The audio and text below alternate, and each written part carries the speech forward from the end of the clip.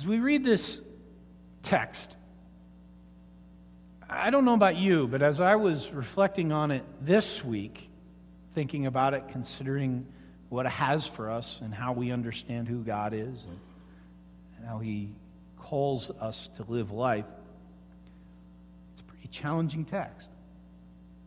Not just a challenging text because it calls us to serve others. I mean, there's that challenge, and pretty clearly we hear the challenge there. Go and serve others, go and clothe others, go and feed others, go and visit and comfort and bring love to others when they need it. But more so, the challenge comes for me that this behavior seems to be tied to what? Salvation.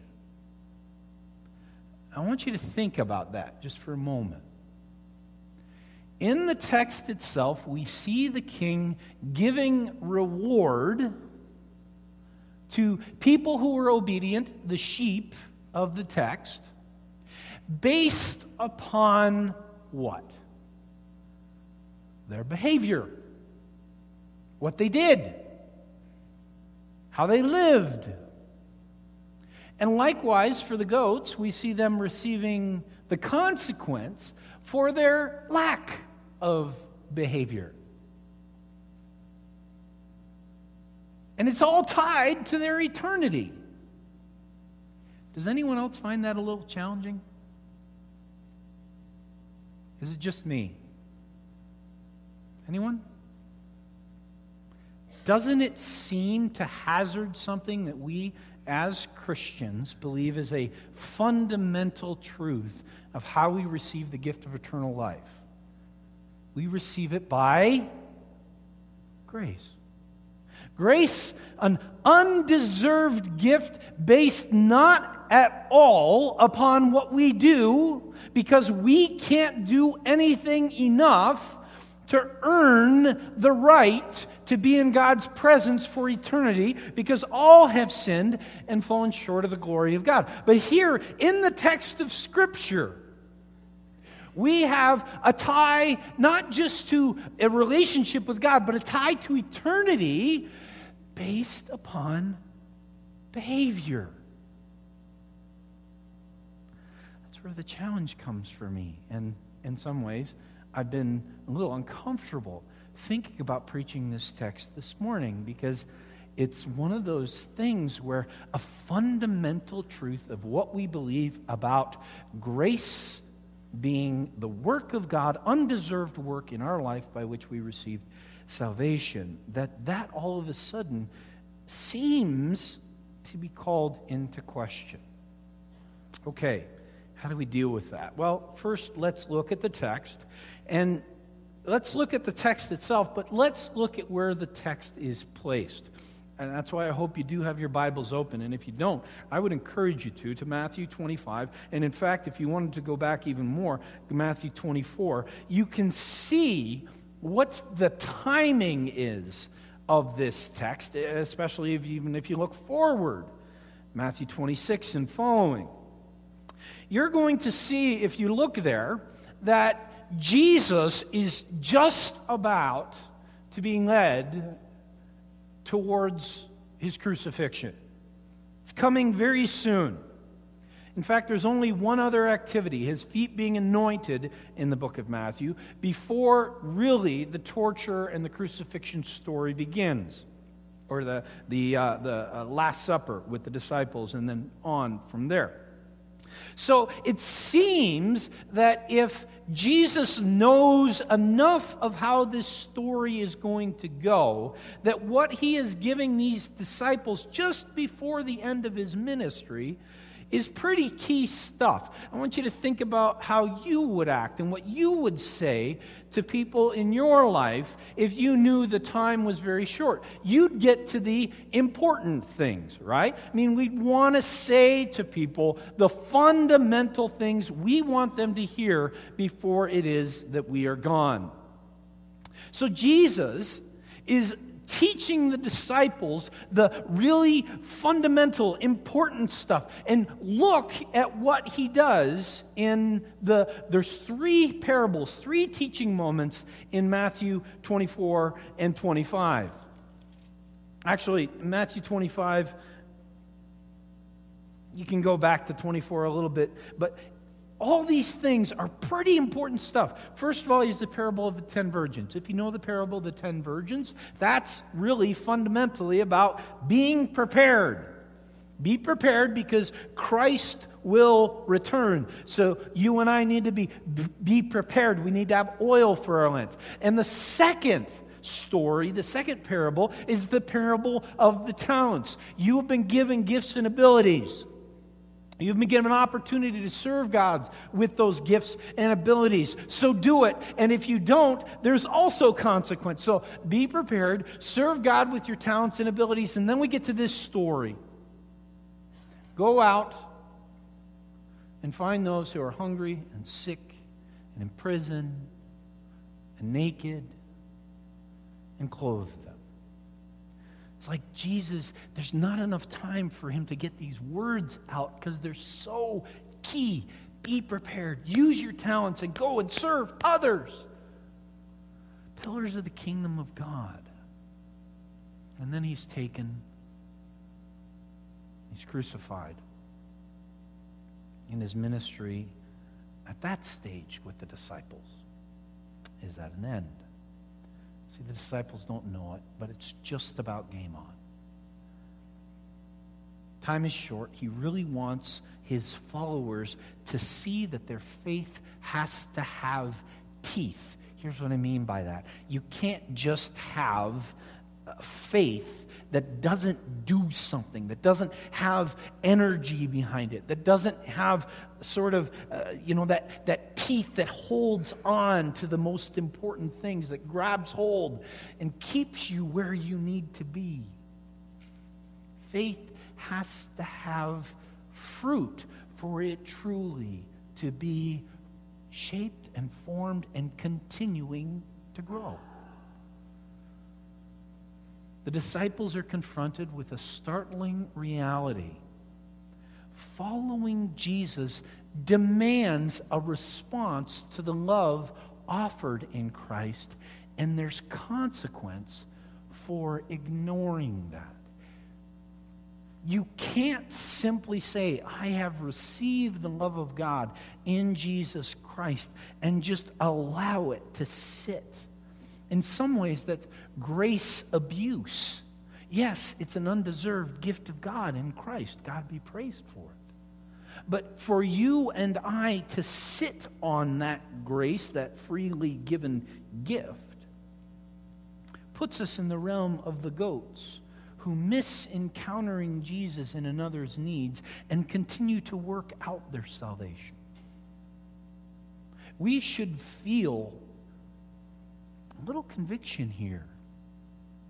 We should feel a sense of compulsion to ask the question, do I have the fluffy fur of a sheep, or do I have the coarse hair of a goat in how it is that I live out the life that God has given me? Because ultimately, we see at the end of the text, there's consequence. Either eternal life for the righteous, or eternal death, separation from God, for the unrighteous.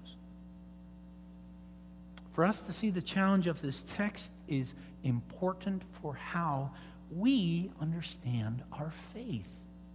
For us to understand how we live, what we do, what we think about God's grace and it's working in us, how it has transformed us, given us the gift of His righteousness. We've received this gift. Now, what is it that we're going to do with it? Put it on a shelf in our hearts? Leave it there? In some senses, ignore it, thinking, I've got the golden ticket, it's all good. It's a dangerous idea. Unfortunately, within the church, there's lots of people who live in that space. I know grace of Jesus. So I'm just, that clothing people, giving people food, going and visiting, that's not for me. I don't do that well. Well, what do? I sit really well in my lazy boy and watch the History Channel or Fox News. Please don't do that. It's not good for you. It's a challenge. It has to force us to wonder, where is it that I am expressing the gratitude in my life for God's grace to me? Let me be clear here. I'm not stepping out of traditional Reformed doctrine. This next statement is absolutely key. Grace is a free gift of God in Christ. We can't earn salvation. We can't get to that pinnacle that allows us to be in the presence of God with our behavior. But for us to respond to God's grace in our lives by living it out in the lives of others, it reflects God's transformation in us. It reflects this idea that what Christ did, what God gave to us in Christ, what we know through Christ in our lives, actually has taken hold enough to make us new, to make us changed, to make us transformed and active in His kingdom of God, the kingdom of God. For us to sit back means that truly we've just allowed grace to become a stagnant plant in the heart of our lives. We're not flourishing it. We're not watering it by being actively pursuing encounters with Jesus and the needs and the lives of others. For us to ask the question, is my life sheep-like, is an important question. And if it's not sheep-like, we have some important questions to ask ourselves about our standing before God in the gift of grace offered to us through Jesus Christ. If you know God's grace, how active are you within the kingdom of God in serving in the lives of others? How active are you in pursuing encounters with Jesus in the needs of others? As He says, this you have done to others, you've done it to me. When I was in seminary,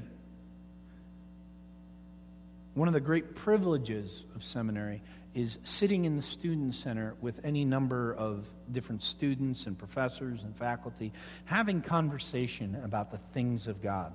I was part of a group of 4, we called ourselves the old guys. And the old guys in seminary were about age 35 and above. Me and another guy, Aaron, were the youngest of the old guys. Then there was Matt, who was about early 40s at the time. And then there was Phil, who was in his early 50s. We were the old guys. The rest of our class, except maybe a couple who were part-timers, were in their 20s or very early 30s. And, after a little while, you can only hang out with young people so long before you need a little bit more sanity in your life, So we'd sit together in the student center and talk at different points about different things of God. And one particular lunch hour, a young man joined us who was part of the young guard. He was 2 years behind me in seminary, and this time in my seminary career, the 4 of us, Aaron, Matt, myself, and Phil, were preparing for oral comps. And oral comprehensive exams are where you sit in front of 2 professors and a pastor. They can ask you any question they want about your seminary training, and basically they hammer you to the wall if you're wrong and you can't give them the right answers. It's a very stressful time. We were completely focused upon it, and it was everything that we were thinking about. And we're sitting at this table, and this young guy who's 2 years behind me sitting at the table, and we're just asking questions of each other, testing, preparing ourselves for the exam. And this guy, who's 2 years behind us, is getting every single thing right. He's nailing it. This guy knew doctrine, he knew Scripture, he knew the history of theology, he knew all the systems of atonement and how we see communion, and he knew all the councils, and he knew how the canon was changed and adjusted over the years, and what time of the history of the church this Bible book was added, this Bible book was changed, or whatever. He knew this guy could have taken his oral comps in his sleep. And we're sitting there and we're talking to this, and I'm literally thinking, I'm a doofus. What am I doing here? This guy's amazing, and I've been here 2 years longer than he's been, and I don't know any of the answers. So we have a fairly long conversation with this guy about how he got to this point. And he really loves theology, and he loves doctrine, and he loves the Bible, and he continues just to read and study. I mean, his free time, we're doing free time where we're like hanging out in the student center. This guy's got his nose in a book and reading something. But what was striking was that when it came to practical questions of faith, for example, what do you say to somebody whose spouse has died in a pastoral fashion to bring them the comfort of God's love? We saw him stumble. And actually not just stumble, but he would have said things in those moments that were actually pretty damaging, not in the content, but in the presentation. It became pretty clear to the bunch of us, and I don't know which one of us finally said it to him, but it became clear that this young man who had all the knowledge and all the understanding simply didn't have the practical experience of ministry yet. One of us made the comment to him, do yourself and do the church a favor, because he wanted to become a pastor, not a professor. He wasn't going the academic route, he was going the pastoral route. We said, do yourself and the kingdom of God and the church a favor. Before you get out of this place, spend at least 1, maybe 2 years volunteering for cadets. Go be with a bunch of middle school kids.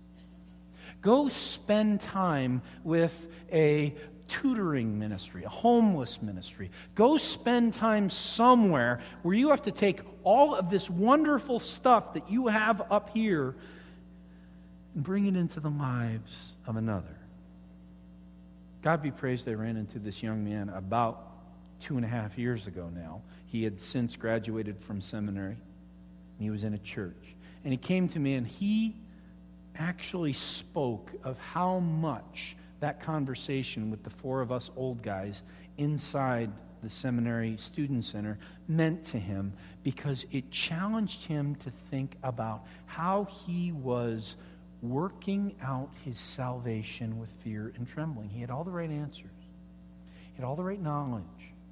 But he had never really pursued what it meant for him to have a space and a place in the kingdom of God where he was being sheep-like.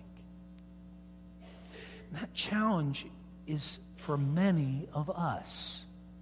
We have right answers, we have right knowledge, we have right understanding. We know many, many good things. What are you doing with it? What are you who are, a young person, 6th, 7th, 8th, 10th, 12th grade, what are you already beginning to do in the kingdom of God with the gifts and the abilities? Because the time is short. Now go out and serve, as the 3 parables of Matthew 25 put in front of us. For us to wonder that for ourselves should be a very challenging task. Where are we taking all the wonderful things that we learn and we know and that God has given us through His grace in His Word and in the church and in theology and all those other things? Where are we living those out in the lives of others by meeting their needs?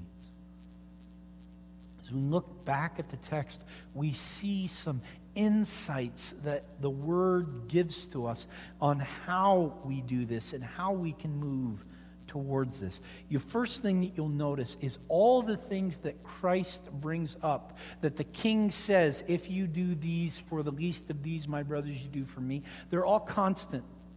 There will always be the poor among you, the text says. There will always be the widowed. There will always be those in prison. There will always be those who are hungry. There will always be those who are thirsty. I disagree with Bill Gates, who says that we can eliminate poverty, because I think personally that poverty is something in many ways that God gives to us in order for us to have a reason to live out the life we've been given.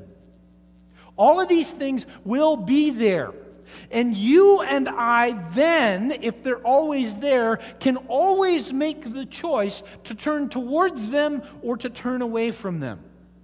We can always choose, because every moment of every day, these things are in front of us. We hear constantly the news reports of poverty this. We hear the news reports about prison and how overcrowded they are. We hear about the homeless situation, even here in Redlands. They're always there, and you and I have the choice to turn towards as a sheep or turn away as a goat. Christ is saying to his disciples, I am always around you in another's needs that you are equipped to meet. Meet them, and you meet me. You and I are equipped. If we have something to drink, we are equipped. If we have something to eat, we are equipped. If we have clothing to share, we are equipped. If we have a presence that we can go and visit somebody, we are equipped. None of these things that Christ puts in front of the disciples are hard, consuming things. They are simple things. Share water. Share bread. Share a jacket. Share comfort. And if you and I will do these things, there is reward. If we will step away from them, there's consequence. The kingdom of God grows as the disciples reflect the grace of God in Christ in each meeting with Jesus that the disciples might stumble upon. See, these are moments, in some ways, Jesus is putting in front of the disciples, where they reflect back to him the grace that he has given them. It's almost, in some ways, like a test. Jesus says to them, I've given you grace. Now, as you show it back to me in encountering another's needs, I see, is that my grace, the grace I gave you? Is this thing is it growing? Is it developing? I gave you the gift of eternal life. I gave you a hope and a purpose. I gave you gifts and abilities. Now, when it's coming back to me as you serve others, I can see what it is that you have done with it. It's grown, or it's shrunk. It's developed, or it's stagnant. It's an opportunity for us in some ways, very much so. Say to God, thank you for what you gave me. Now I give it back to you. For us, we best work out our salvation with fear and trembling, from Philippians 2, verse 12, by receiving God's grace as fuel to love and serve others. Yes, it is salvation, but we have received grace so that we are equipped, so that we have the ability, so that we have the compulsion, so that we have the gratitude to go and serve another. And as we do, that salvation grows in us, grows in fear and trembling. And you notice it says fear and trembling. Why would it say fear and trembling? Because sometimes that's hard.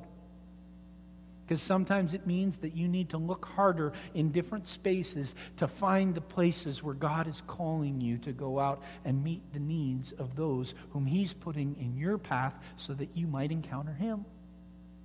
It takes work. It takes effort. It takes truly a commitment on our part to see those spaces and places. Take a risk in faith that God is calling us to these things. and then see what He does with them. And the Spirit equips us in several ways to do this. You all have abilities. God has given you the compulsion to serve in different places. I look at some of you folks who are involved with a thing like MCCA. There are folks who would die on the mountain of MCCA. Why? God has given you the compulsion to be a part of that. God be praised. Continue to work out your salvation in fear and trembling by following that compulsion with the abilities that God has given you. He's given you a community which provides opportunities for you and I to serve. And He's given us the opportunity, obviously, to be a part of things. It's one of the reasons why when you look at the bulletin, when you look at the worship folder, and you see the announcements there of things that are going on, for you to prayerfully consider this question: Jesus, are you calling me to encounter you in one of these things? Or is needs within the community, or needs within your workspace, needs within your neighborhood, needs within your school. For those of you who are students, you're on the playground and you see those kids who sit alone on the picnic bench because no one is their friend. No one cares about them. When I was alone, you came and visited me. Perhaps that young person sitting at the picnic table is Jesus in disguise. Now, some of you are going to say, wait, hold on, there's going to be abuse by people who we serve. And you're absolutely right. There will be. But let me give you this tool.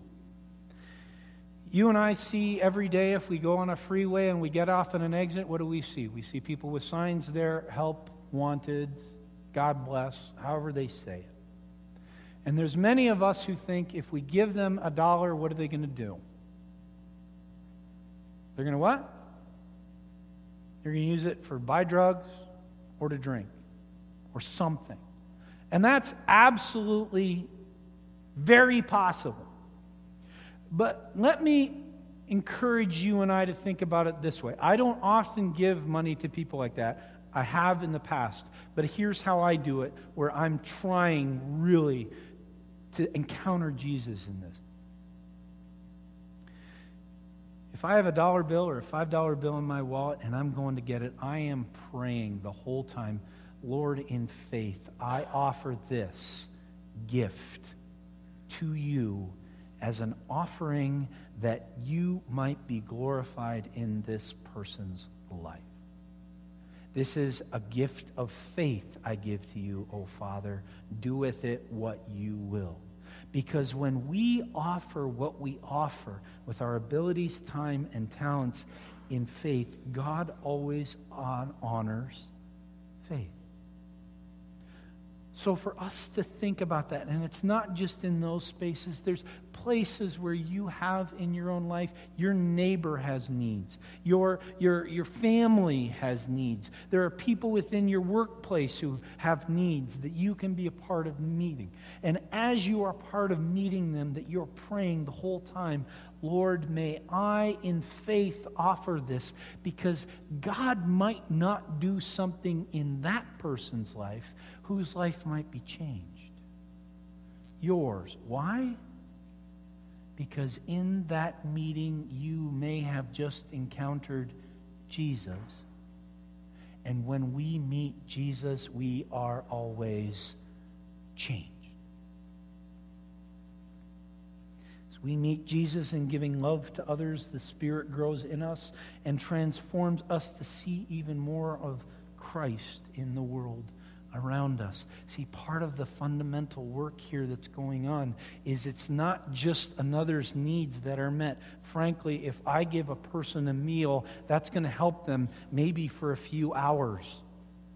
But who is it really going to change? It's going to change me. Why? Because I grow in compassion. I grow in a willingness to see another's needs. I grow in my sensitivity with my eyes to see the spaces and places where the transformation I have received as a gift of God in Jesus Christ has taken root in my life, and I'm expressing that in gratitude.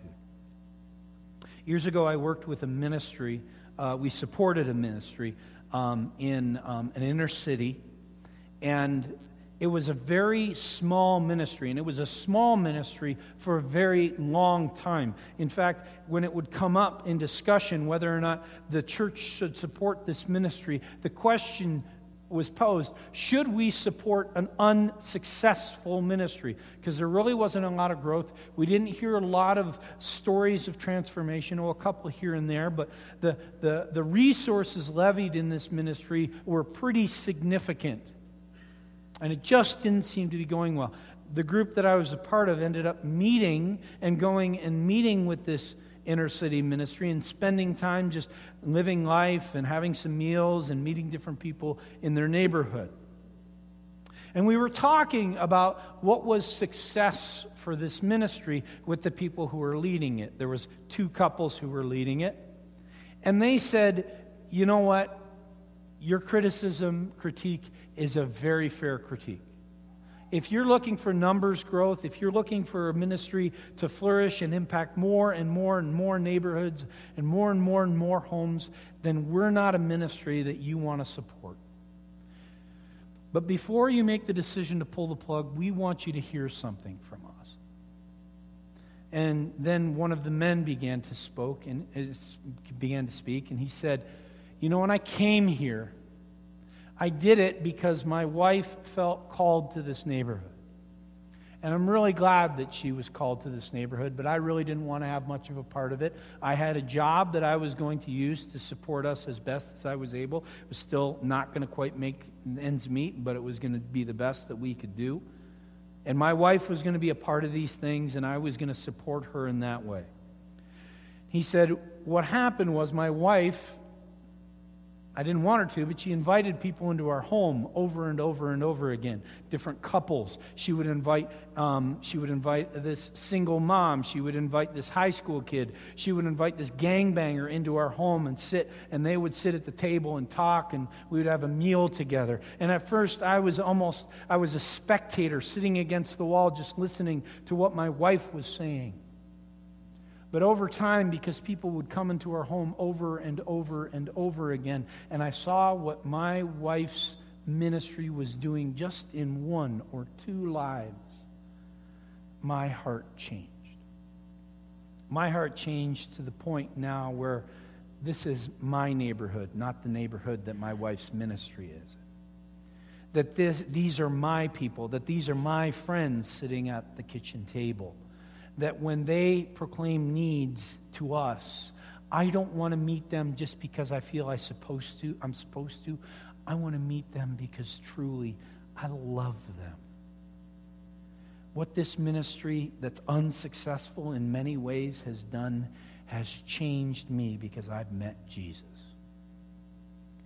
Folks, for us to understand that when God calls us to serve others, to seek the needs where we clothe, where we feed, where we give water, where we give presence and comfort, that the life changed may not be that of the person that we serve, but fundamentally, the life changed is our own, truly, as we meet Jesus. Let's pray together. We pray, O God, that our eyes might be opened to the places where you call us to meet you, and that we understand that there is truly consequence to turning our back on the needs of others. That for us to ignore grace's work in our lives because it's too hard, because it's messy, because it takes too much energy, because it demands something that we don't want to give. For us to move beyond that through your Spirit's work in our hearts and in our lives, to want to, in gratitude, encounter you in the needs of others. Lord, may you do that work in us. May we grow in our sensitivity. May we grow truly as well in our desire to show the love given us in Christ in the lives of those around us. We pray these things in Christ's name. Amen.